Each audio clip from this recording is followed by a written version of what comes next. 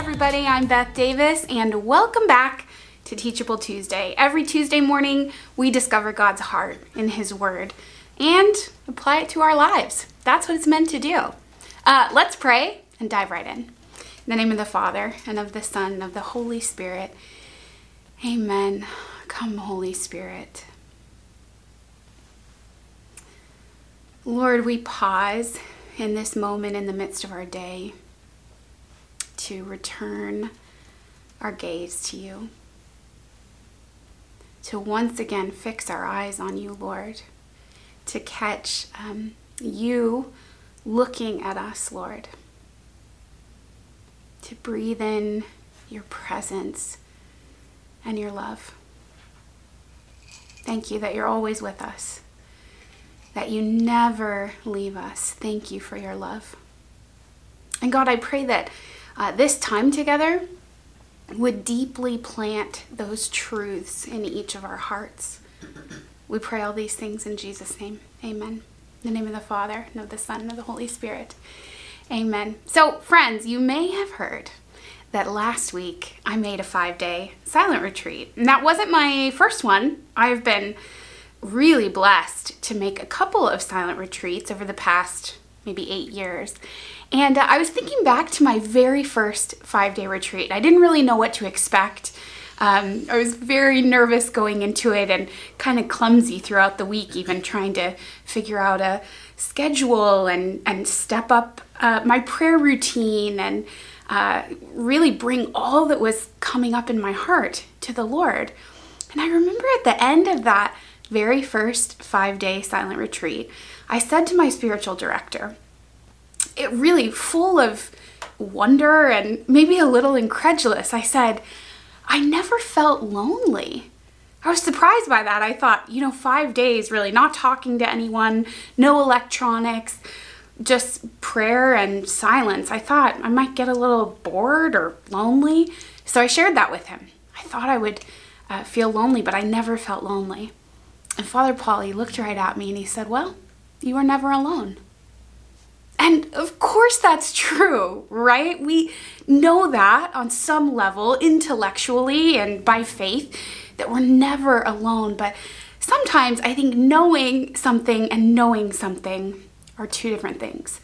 And oftentimes we have to know something many times again and again for it to really penetrate, for it to become our reality, for us to accept the truth of God's word, really. You see, that is true not only for 5-day retreats, that is true every day of our lives. And we need to be reminded of this simple and powerful truth that you are never alone. I think that our world has really been pervaded with this great lie of loneliness. Maybe you've felt it too. Comes in the form of it's all up to you. You're on your own in this one.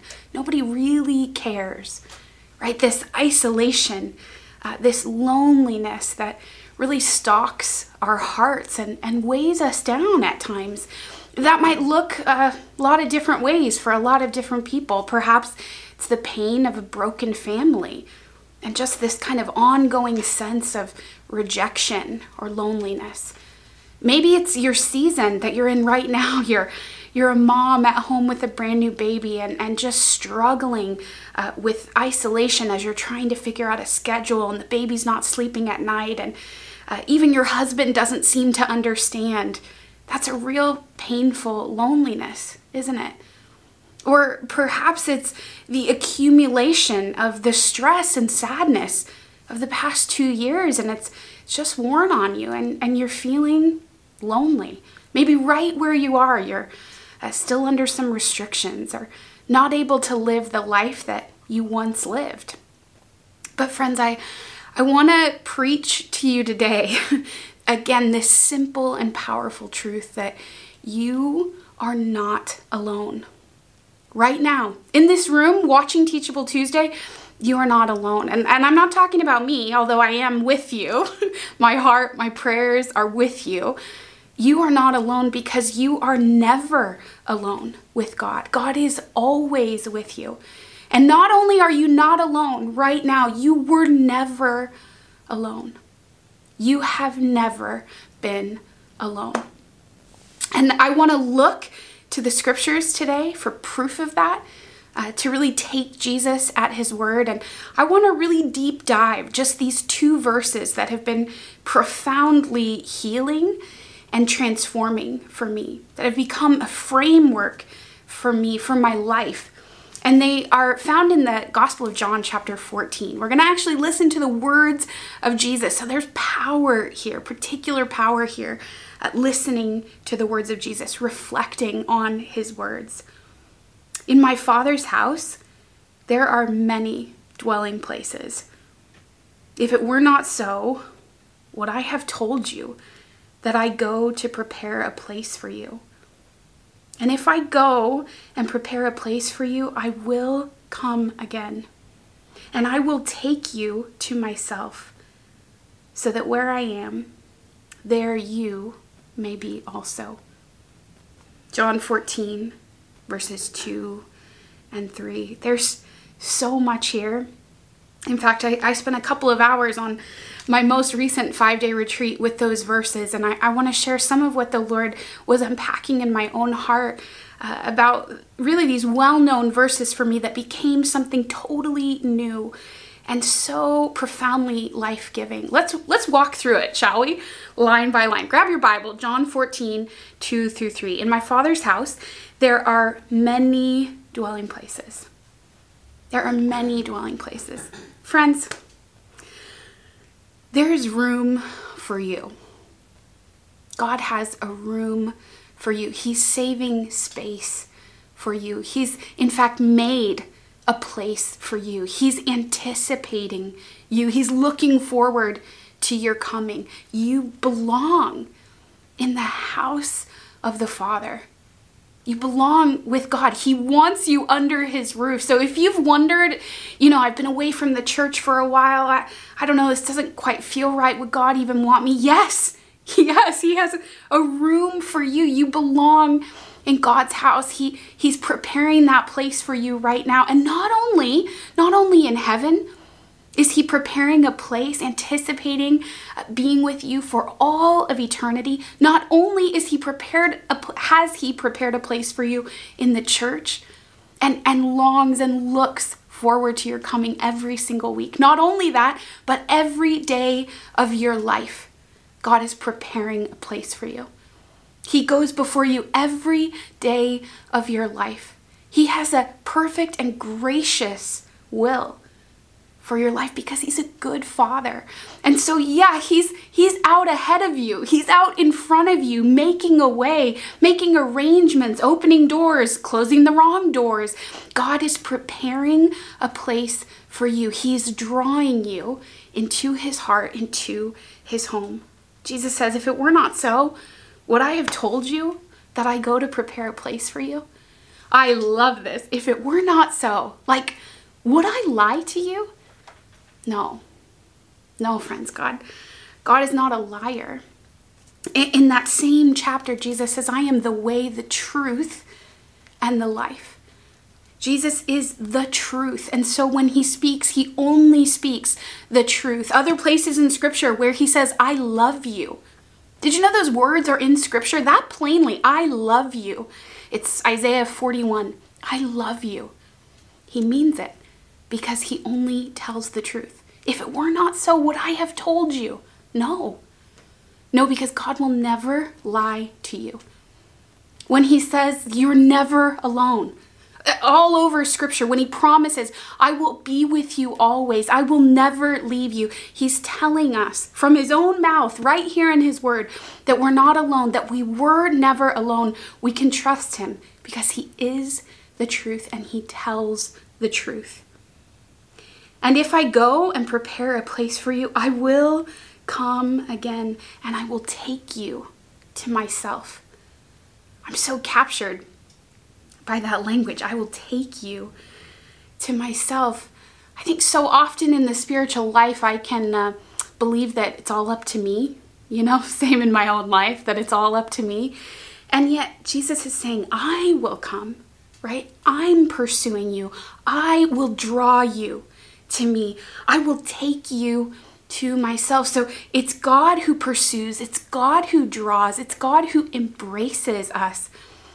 All we have to do is respond. All we have to do is allow God to do what he does, to prepare a place for us, the way for us to come and get us, and to draw us to himself, to allow him to take us to himself. And finally, so that where I am going, there you may be also. Did you know that God wants to be with you? That wherever he is, he wants you to be there with him. Whatever he's doing, he wants you right next to him. God always wants you around. And I don't know what's happened in your life or who has happened in your life that maybe you're carrying this rejection. Maybe it was a best friend or a boss or a boyfriend that made you feel like, they don't really want me around. I don't have a place here. No, Jesus is saying, wherever I am, I want you to be there with me. He wants to be with you.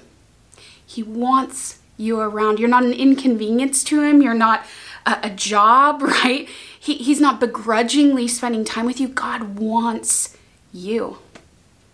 You might be thinking I'm talking to someone else right now, but I'm looking right at you. The Lord is looking right at you. He wants you. That's the heart of the gospel.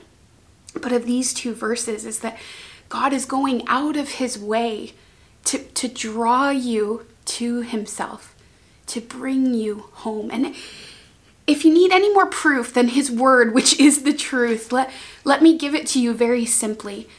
You just have to look to the Eucharist. Jesus is truly present.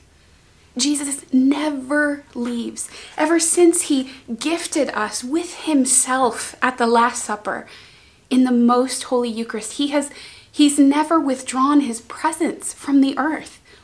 He waits in a tabernacle for you to come and visit him, in a church for you to come and receive him, because he wants to receive you. It's a love story, friends. And again, we return to the Eucharist again and again for that proof that we're looking for, that God dwells among his people. He doesn't just rule over them, he dwells among them. And he has prepared a place for you. He desires to take you to himself so that where he is, you will always be. And so if any part of these words of Jesus today were hard to believe or hard to hear, or maybe it's the opposite. Maybe your heart was leaping or exploding. You want these things to be true. Go and visit Jesus in the Blessed Sacrament and let him tell you. It's not enough for me to tell you. You can hear it here, but I want you to hear it and feel it and know it here in his presence, his true presence in Eucharistic adoration. You can go to a Blessed Sacrament chapel. You can go simply to a Catholic church. Jesus is waiting for you in the tabernacle all over the world. He's waiting for you, wanting to receive you. And friend, can I give you another option, another way to experience his love and his embrace? Consider this year, 2022, going to daily Mass, just once a week, going to daily Mass, receiving him truly in his true presence, receiving his love, receiving his goodness, his kindness. Your confidence will grow. You'll be strengthened. You'll be healed in ways that you've never anticipated. That's been my experience of daily Mass. So I invite you, if you want to increase this devotion to Jesus in the Blessed Sacrament, if you want to experience this God who draws, who pursues, who embraces, go to daily Mass just one day a week. Choose one day, make a commitment, write it in your calendar. If you're even remotely interested in this idea, as soon as we finish our talk today, I want you to get out your calendar. I want you to pick a day of the week and just go. Just begin to go. Respond to this invitation from the heart of Jesus today to you specifically.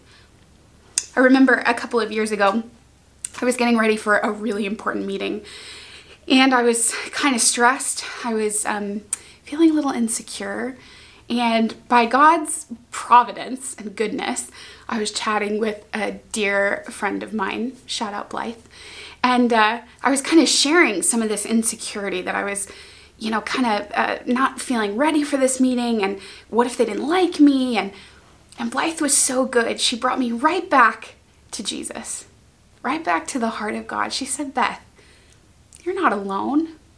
You're never alone. The most holy Trinity, God, Father, Son, and Holy Spirit are with you right now. And if that weren't enough, you have Mary, our mother, with us. You have Saint Joseph, all your patron saints. You have a guardian angel. You are so far from alone. It's not all up to you. It's not all on your shoulders, and you don't go in alone. And boy, the light and the lightness just lifted me in that moment. I want to pass that along to you today, powerfully, friend, and simply, that you are never alone. You have never been alone. Let's pray. In the name of the Father, and of the Son, and of the Holy Spirit. Amen. Thank you, Lord, for never leaving us alone, for never abandoning us or forsaking us, for always pouring your love out upon us, for going before us to prepare a way in all things. That thing right now that we're worried about, God, you're already ahead of us. You're preparing us. You're preparing them. You're preparing the place. You're preparing a place for us. God, above all, thank you that you've prepared a place in your heart for us. Holy Spirit, would you prepare a place in our hearts for you? Deeply write these truths of your word on our hearts. We love you, Lord. We thank you and we praise you. In Jesus' name we pray. Amen. In the name of the Father, and of the Son, and of the Holy Spirit. Amen. God bless you, friends. See ya next week. Bye.